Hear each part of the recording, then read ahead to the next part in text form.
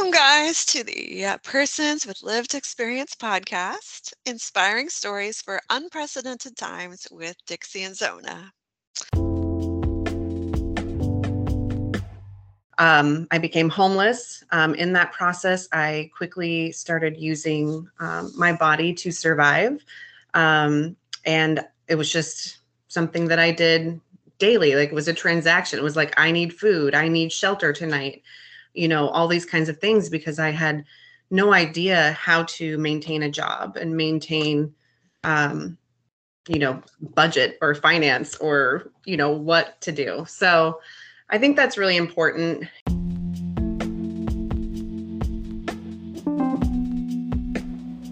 This podcast contains content that may be alarming to some listeners. Please check the show notes for more detailed descriptions and take precautions for yourself. Thank you.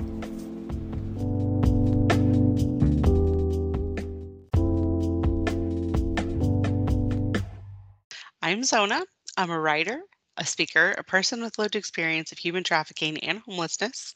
I am a tiny house enthusiast and a serial foodie. And I'm Dixie. I'm all about joy, justice, and fair trade fashion. I'm an anti-trafficking advocate, mom of many, and passionate worshiper. So today we have our guest, Amber Love. She is a survivor of major traumas, including childhood trauma, sex trafficking, rape, and spiritual abuse. Amber has found her identity out of those things and walks in the knowledge that she is a child of God who is deeply loved and worthy of love. She has left her career in crisis intervention to pursue a small cleaning business in Virginia Beach called Virginia Beach Cleaning Services. She is a mother to a wonderful almost 8-year-old who has blessed her life beyond measure, and she aspires to utilize her trauma and freedom from its effects to help others find freedom as well by speaking and inspiring others to find a fulfilling life after their trauma. Welcome. Thank you for having me. Yeah, we're so glad that you're here. Yes, I'm excited to be here, as well as nervous, so we can be real, right? So Yes. it's always a bunch of different mixed emotions, but I'm excited to be able to meet you guys and share in those. Thank you for being an advocate. And Zona, you're awesome. You've done so much already for the community, and I love hearing that other people are recovering from their traumas and just killing life. So thank you. Oh, thank you. So we are super excited to let everybody that's listening today hear more about your story. So where would you like to start? I guess the best place to start is at the beginning.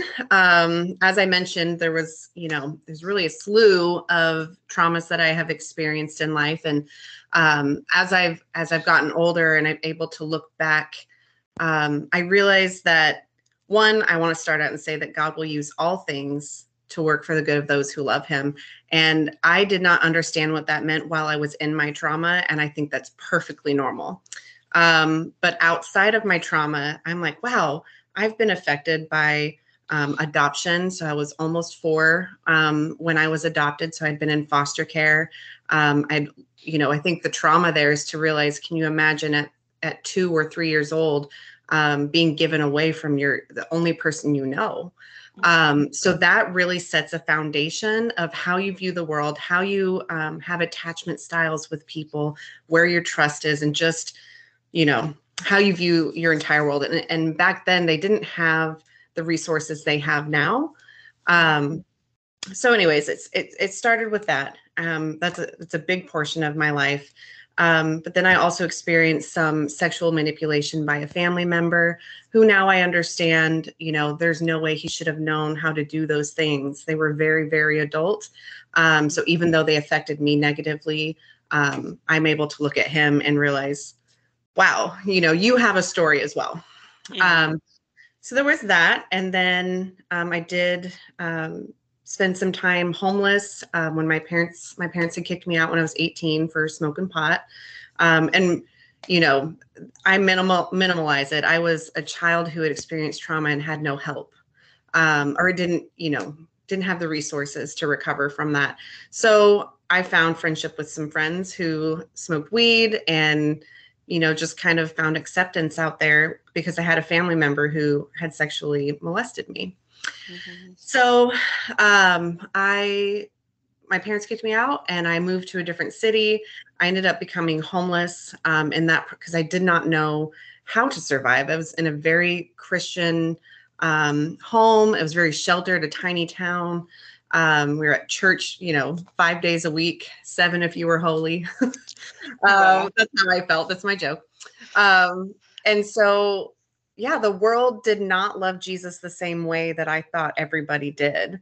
So I was easily taken advantage of. I was a light in the darkness, and the darkness was coming for me. So I became homeless. In that process, I quickly started using my body to survive.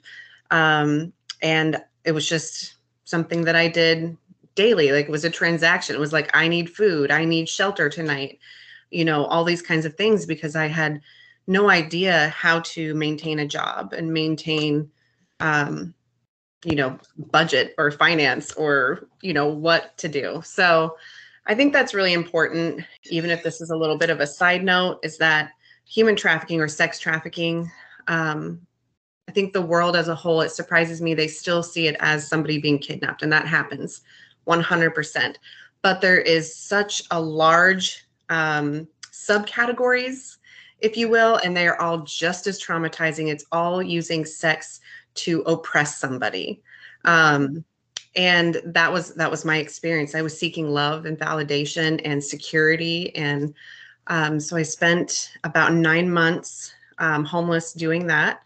And in that process, I also became addicted to methamphetamines because sexual trauma is you're not meant, your bodies and our souls are not meant to receive that kind of trauma.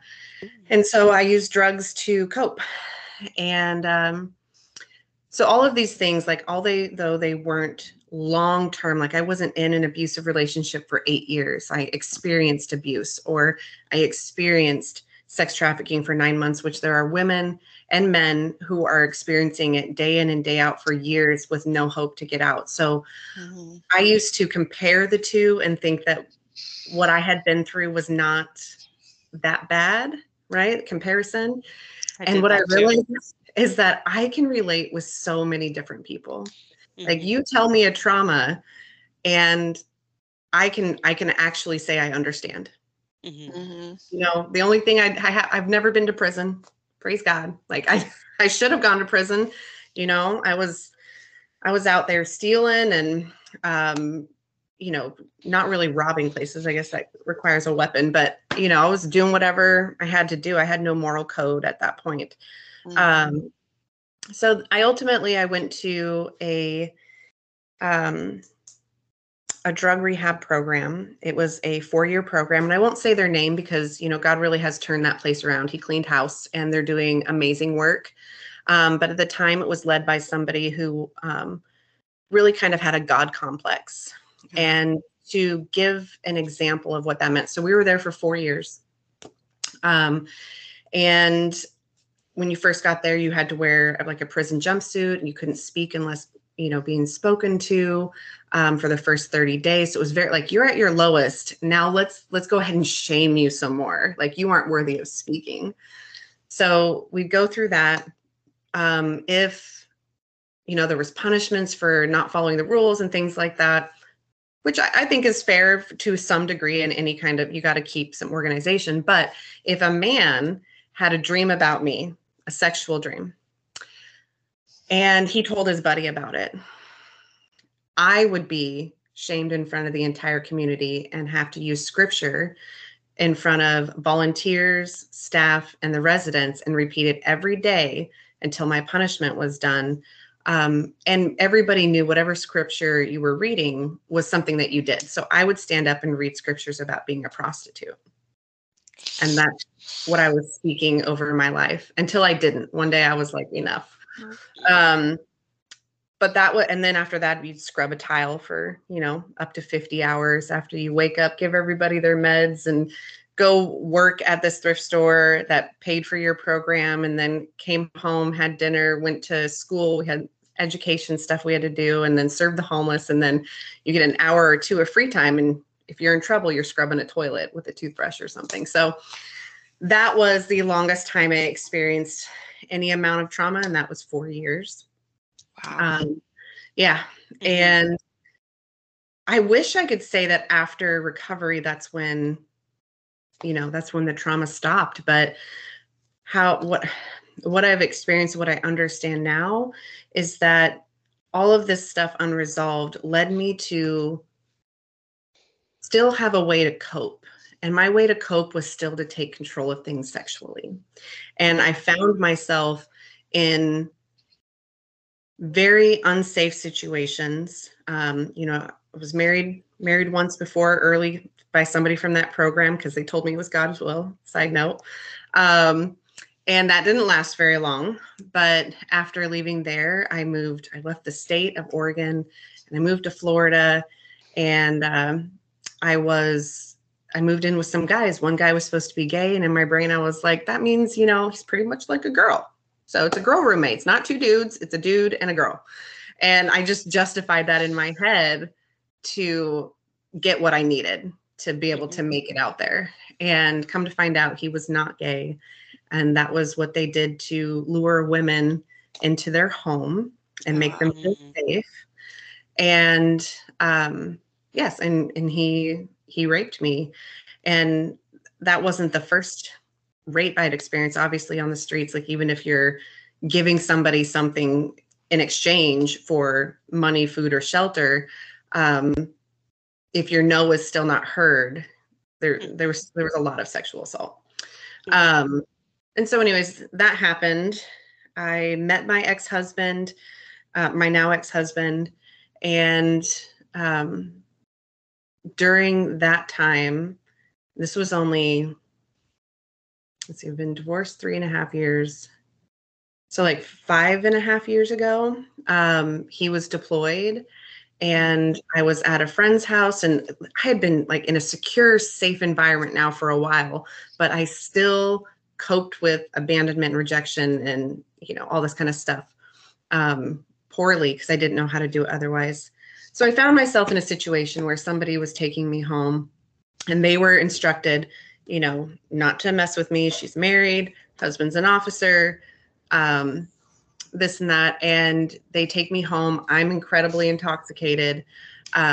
He's not, he's sober. And got to the point where I also experienced another sexual assault.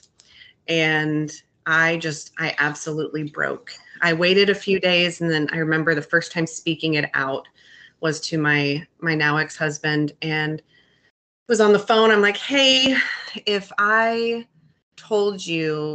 told you that they were assaulted, like someone told me, should she tell her husband? Would he want to know on deployment? And I was trying to be like, hey, question for a friend. Yeah. And he just said, Amber, were you raped? And just like, it was the last straw of rejection and pain. And, that's been up until now, that has been the one constant thing in my life is people take. And I went to a psych ward. I woke up one day and I couldn't stop crying. And I imagined putting myself in the bathtub with a blow dryer while my son was sleeping in the other room. He was 2 years old. But in that state of mind, that wasn't enough, that wasn't enough to keep going, because I had so much pain that I had never truly dealt with. I'd been to therapy, but it wasn't the same. So I cried for 8 hours straight in the hospital, went to the Navy hospital, and they told me I was just a dependent and they'd call me in 2 days. And a wonderful nurse, which we'll call her an angel, came in and said, hey, the squeaky wheel gets the grease. Yeah. And she was letting me know, you have to advocate for yourself. And so I just kind of lost my mind. I was like, do I look like I'm okay to go home? My husband's deployed. I have a 2-year-old. What happens if I don't make it through tonight? Because right now I want to, expletive, kill myself. And I just kept saying, I want to kill myself out loud. And they finally were like, fine, fine, fine. Like trying to just calm me down. Like, if we do this, there's no turning back. And I was just like, I can't see through my eyes. I don't know who I'm talking to. Mm-hmm. I think it's okay to send me away somewhere. And so that was traumatizing. Like, come on, somebody's reaching out for help, but there was no beds available in all the area. There was that many people needing help as well. So I got sent to DC, and I'm kind of like breezing over everything. Is this okay? Yeah. You guys following me? Yeah. Okay. So I go to DC, I get into the psych ward, and there's, people banging their heads on the walls and screaming in the middle of the night. And I was like, oh, I effed up. This is not where I want to be. Right. Whoops. And went to sleep. And the next morning, this lady came down and said, hey, I heard a little bit about your story, and I really think that you should come and be on our trauma unit. And I was like, yeah, that sounds better. I mean, my neighbor's going crazy over here. I'd rather go there. And so we go up there, and it was actually like art therapy. They had groups, they had therapy sessions. Wasn't getting along well with the girls, but I think it was 32 when they were 15 and 16. And I was like, I'm not here to be your friend. Like, but there was a moment, and I don't know why this is coming to my mind right now as I'm telling this story, but we'll go with it. Just to I think it's a really good picture of how the trauma was truly affecting me, and how strong I had been surviving all this time, thinking that I was doing well, but surviving isn't enough, and it only goes so far.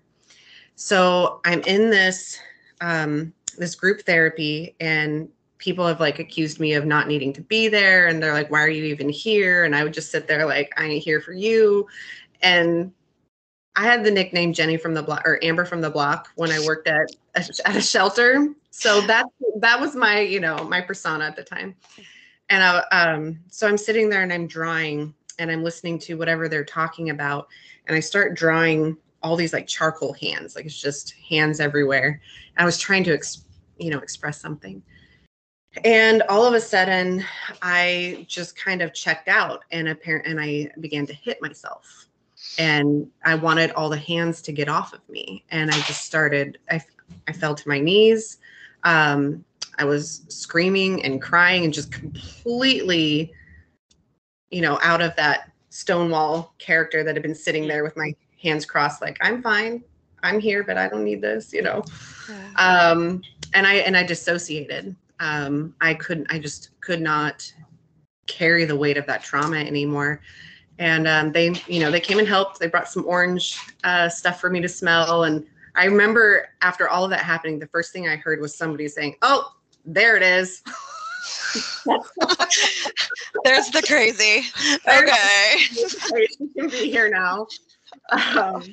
Yeah, so that was that was intense. I ended up going home shortly after, because I knew they asked me to stay for 3 months, and I was like, there's no way. I have a kid. My sister's watching him.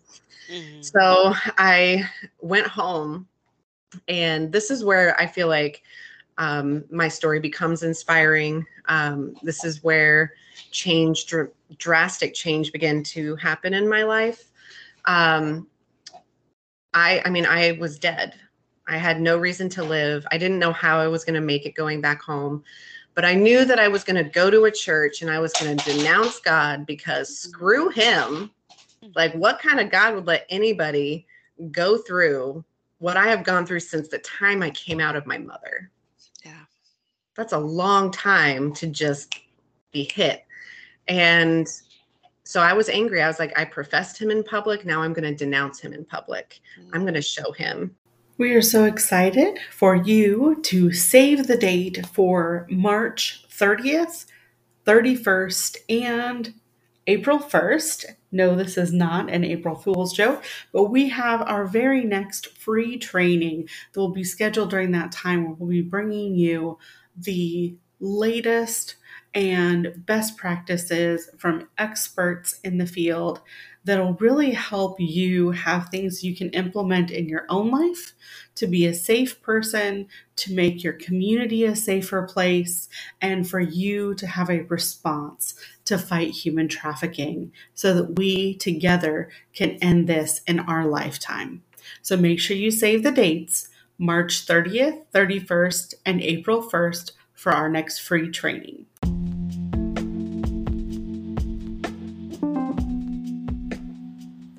This podcast is brought to you by the generous supporters of BringFreedom.org. You can make a tax-deductible donation on the website or on Venmo at BringFreedom. These donations go to support the persons with lived experience who bravely share their stories here, and also toward the creation of resources to end human trafficking in your community.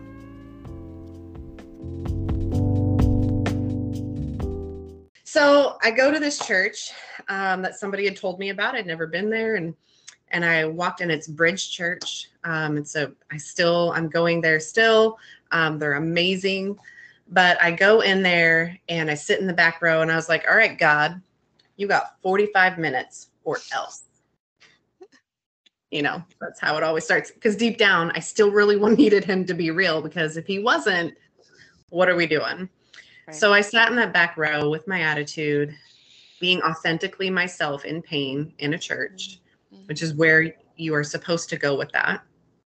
And the service was on Ezekiel and the dry bones and how God brought a dead army to life and defeated the enemy. And it was just preached in such a way that I was like, my bones are dead. And I just sat there and I was like, I need you to bring my bones to life because I can't do it. And I have nothing. So if you don't do this, then I'm out. But just for today, you get one more day, is what I was thinking in my head, one more day.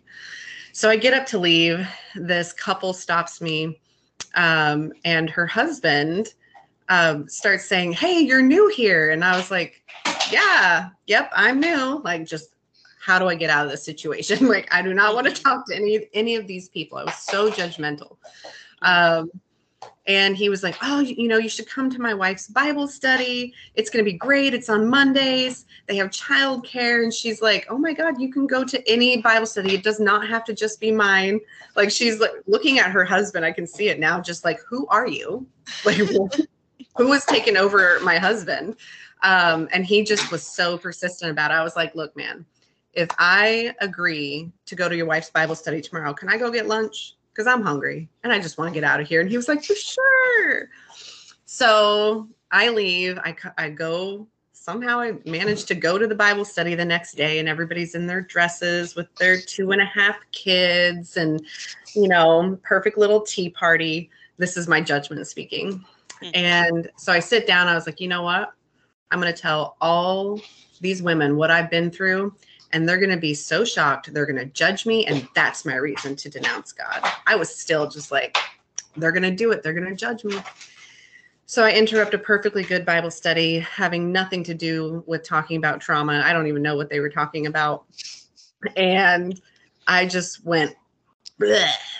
Here's all of my shame, all of my sickness, all of my hurt, all of my anger. And it just kept coming out and it wasn't stopping. And, in a way, I feel like I might have dissociated again. When I realized what was happening and I was able to kind of like breathe and collect myself, there was nobody sitting at the table. And I had a moment of like, oh my God, they left. But I turned around and they're all standing over me, laying hands on me, praying. And like one lady's holding my hand. Another girl, she's still my one of my best friends to this day. She's 4'11", long blonde, crazy hair, just, being just the most. And they ultimately held my hand and helped me climb out of hell without any kind of judgment. It was the most beautiful interaction I have ever had with God and God's people. To know that they are out there. Yeah. was healing in that wounding of spiritual abuse, right? Like they're just like, come on, girl, we got this. You're not doing this alone. So that began that journey. And I like to explain the process of becoming a Christian, like when you really find God and a relationship with him versus religion, which I don't subscribe to. It's not just like, oh, everything's going to be better. The Bible actually says it might get worse. You're going to be persecuted. But the process of healing for me was one of, I call it the purge, and all the junk that had been living inside of my life for 34 years started to come out, and it had to come out. And it was ugly, and it surprised me. Sometimes I was just in denial of some of the things that I had done to survive, even in safe places, like even in safety. I still would do things to cause chaos in my life. And ultimately, during that process, I lost my husband. He, asked for a divorce. But this was, way after the purge. So during the purge, I'm surrendering my life to God. I am, just doing it step by step, day by day. I felt like I needed to tithe. And so I was like, okay, I only have $400 a month that I use to manage my household. And I can't tithe from, our actual bank account because my husband doesn't believe in God. So I got $400, so I can give 40. So I give my tithe.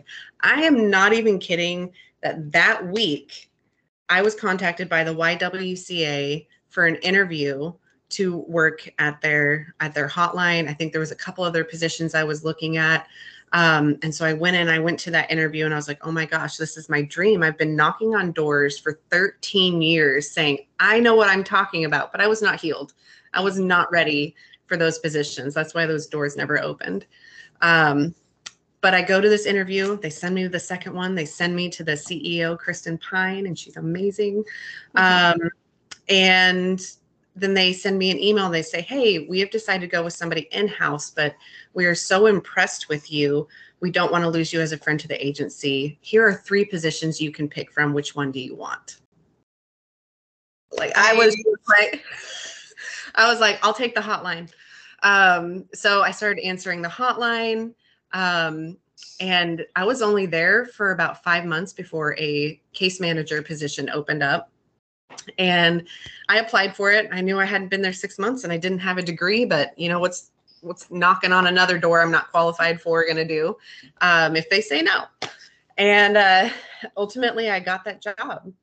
And they found out later that I didn't have a degree, and they're like, oh, we're so sorry. We're going to have to rescind this offer. And I was like, I don't accept that. No. He goes, what do you mean? We can't, we have this grant that we have to, and I was like, don't accept it. I have more knowledge and experience than anybody coming out of college. That's good information, but I have lived experience and healed from it and know what I'm talking about. Give me an opportunity to advocate for myself. And she just looked at me and was like, can you do it in 24 hours? I was like, yes, ma'am, I can. She was like, all right. So I go back to my job.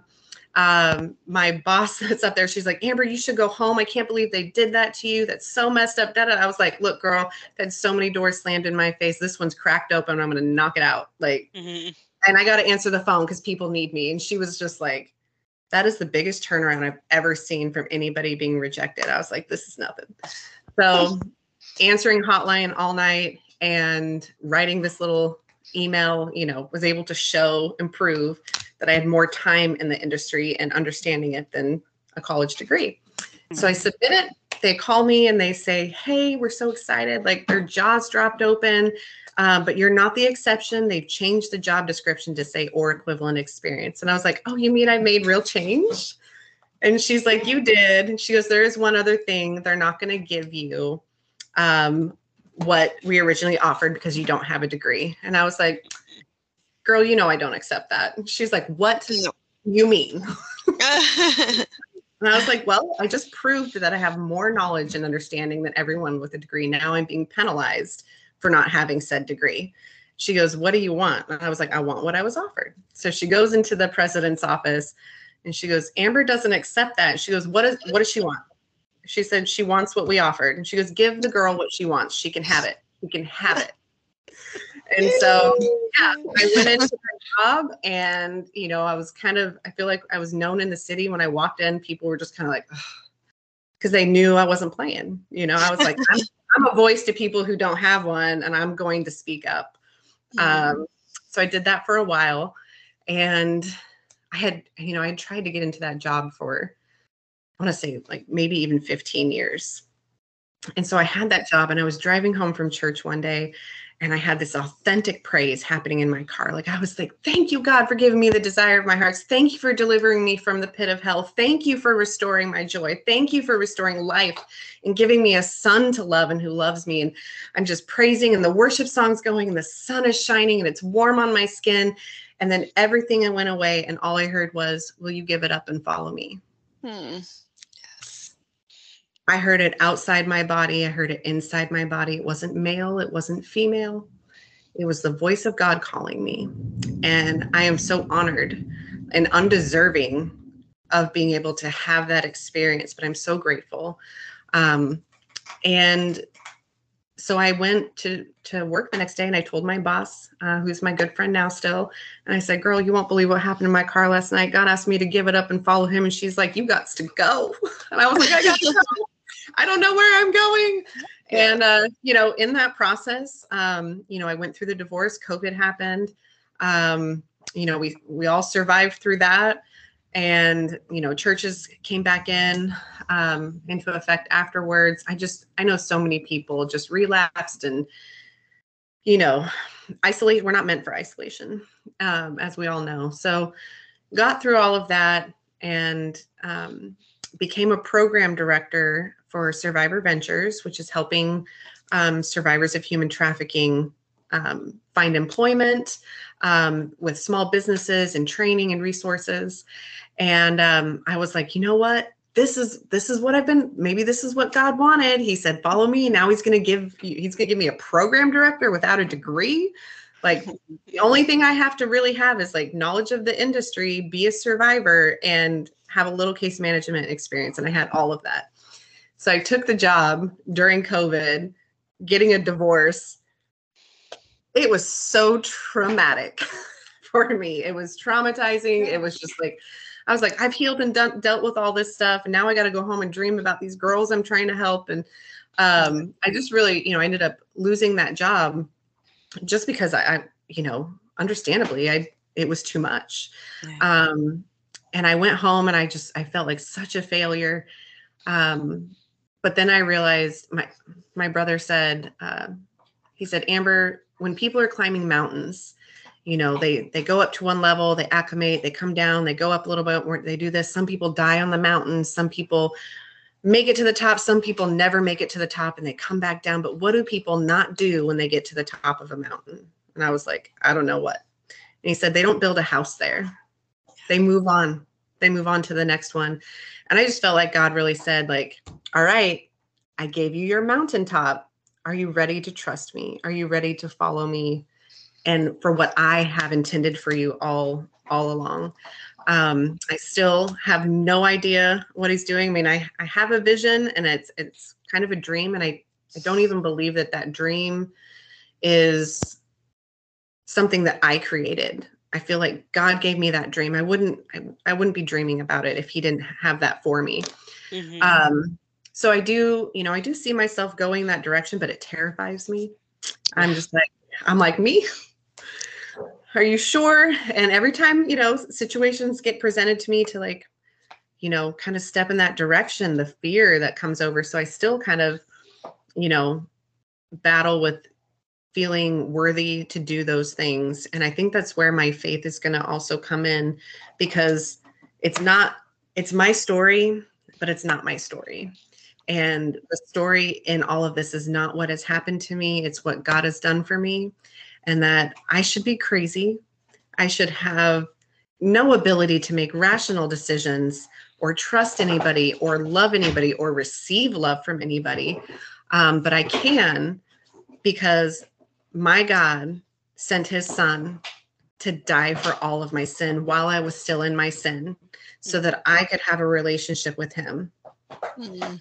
And that's where I'm at. That's where I'm at in my own personal journey, is how can I now go and help others find that same wholeness and that same hope.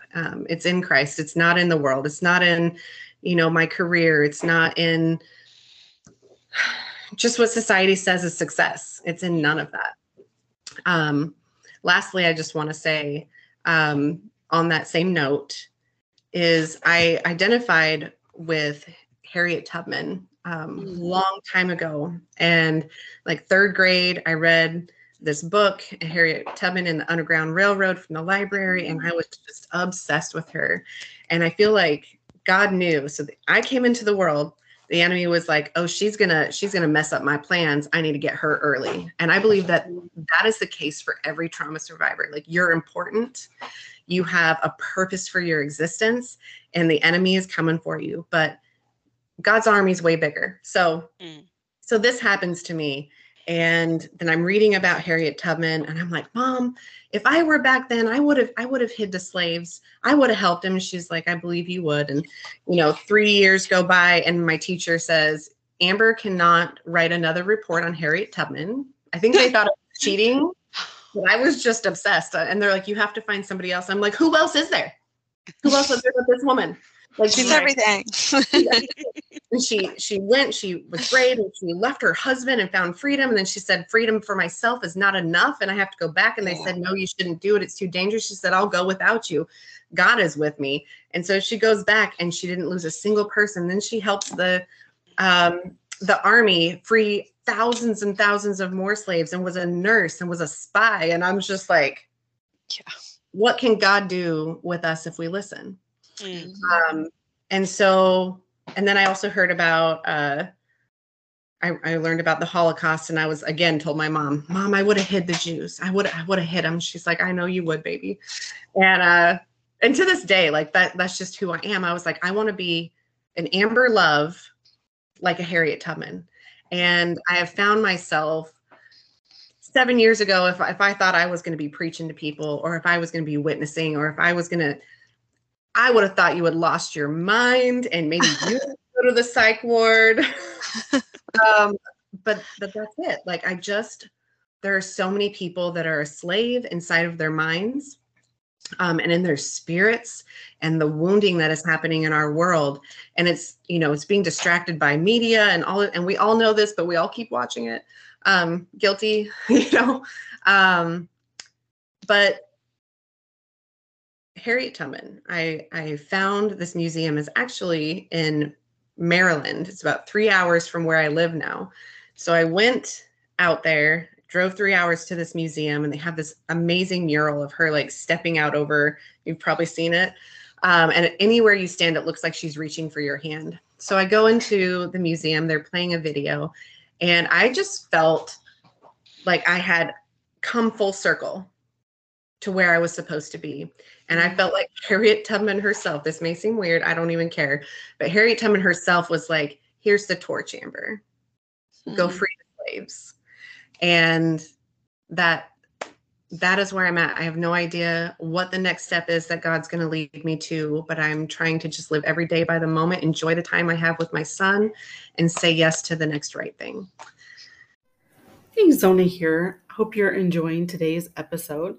Just wanted to drop in and talk to you about our partnership program that is launching with Bring Freedom February 15th, 2023. We are going to be walking you through exactly how to have a personalized response for your community to trafficking, to exploitation, to people presenting even with, domestic violence or abuse, because we want you to have a powerful response with the support that you need in order to make the best change and to have the safest community that you can possibly live in. The way that we're going to do that is that we have several tiers, including individual or family tier, a small business or a small nonprofit, or a large business or a large nonprofit, in order to help work with you, to equip you, to get the training that you need to understand what your response should be in your community, what things are already there and active, and how can you tap into those things. But fundamentally, to not let anybody fall through the cracks. What we're able to offer through the partnership program is hands-on monthly trainings. We'll be able to walk you through the bonus material from our podcast, including the question and answer content with our persons with lived experience that will be available to you twice a month. We will also have our office hours where you'll be able to come right in and ask Dixie and I questions, and we'll have other experts on there as well so that you can get the answers and the connections that you need for your community, and we can help you troubleshoot anything that you're not finding. You will also have all of the recordings from our All for One challenge that will be available to you as a free bonus if you sign up now before our launch February 15th, as you're a part of the development of further materials for prevention and awareness, and the very best way to get this information out so that we have the safest communities possible. Go ahead and visit us at bringfreedom.org in order to find out more. We are super grateful to have had you on, and we're Yeah. very excited to have you share your story. And I think that it does do a lot for people because, we've had some mixed reviews of the military installations of some especially mental health capacity. So it's good to hear that they did well, and that they had a trauma section for you to go to, and they were able to identify the difference so that you could get the right kind of help. Yeah, and that was a non-military facility. It was just Mhm. a private one. I also want to say that after that happened, my old SARC, my sexual assault response coordinator, found me on LinkedIn as well and called me. Sorry, this dog is trying to eat my shoes. And she called me and said, Amber, can you be in DC tomorrow? We're interviewing people for the new sexual assault training video that has not been updated in 20 years. Oh. And I was like, yes, I can. Let me tell this job that I just started that I will not be at work tomorrow. And drove to DC, went to this interview. The guy, I got there and he's like, hey, we don't really want to hear your story. We just want to hear about your services that you received as a military spouse. And I immediately was like, oh, sweetheart, you picked the wrong one, though, because I can advocate for myself. And you asked a survivor to come and share their story under the guise that I was going to get to have my voice be heard from what happened by a military member. Mhm. And I'm like, I'm happy to answer your questions, but I'm going to go ahead and tell my story if that's okay with you. And he was just kind of like, whatever, I took over apparently. So his ego maybe was a little hurt. I don't know. So I did my spiel, I told my story, and there's no way he's going to use my information. And I just went home and forgot about it. And then Marla calls me about 3 months later and she's like, girl, listen. And I was like listening in my car and I could hear me speaking. She goes, not only did you make the cut, you are the longest survivor story on the first updated sexual assault training video in 20 years that has now been released to the entire United States Navy. Wow. Wow. That's awesome. You can see my clip on my LinkedIn. I just put the 3-minute piece on there because, it's owned by the Navy. So I couldn't put the whole training on there, but yeah, so, came around and I was able to have my voice be heard after all, because, I did try to file and charge him, but it never went to trial. So this was a form of justice for me. I was like, if he's still in the Navy, he's going to have to see my face every year and pretend like he doesn't know who I am. We're grateful that happened too, because we know that they are working very diligently to change a lot of those stories and experiences that are unfortunately common for both female military and male. and male. Yep. It's not exclusive just to Yeah, one. the people working in that field are definitely dedicated and committed and passionate about seeing an end to that. So I do appreciate all the people that I met through my time there. I was going to ask if there's any projects you're working on or anything you want to share with us. You know, funny thing about, I also attribute this to people with trauma, is I have so many projects. Focusing on one thing can be difficult, but I am working on writing a book. I have an idea for some journals. I've started a cleaning business just to pay my bills so I don't have to work underneath anybody of authority, and keep my mouth shut when I don't want to. So it works for me to be my own boss. So, you know, in speaking, I really want the opportunity to continue to grow in that. I tend to have a really amazing stage presence, and something happens when I get up on stage versus even just having this one-on-one. I always pray before I go up there, and then just this thing happens, and then it's over, and I'm like, oh, I should get off the stage. But I would really like to share my story. But most importantly, I want to clarify that I want to bring the good news of Christ to people who are seeking. Well, we are so glad that you are here today, and we loved having you on and all of your great stories. Yes. I have so many. We might have to have a part 2 next. Yeah. If you want to have a part 2, we can. I'm totally down. I just knew I had 45 minutes. I was like, let me get the details of what I've been through so I can get to the good stuff, you know? Yeah. Right. Awesome. Yeah. So thank you guys. Thank you. Thank you for joining us for the Persons with Lived Experience podcast today. I hope you're enjoying season 2 of these inspiring stories for unprecedented times. Please share this episode with your community so that we can make more ripples to create waves of change. Thank you.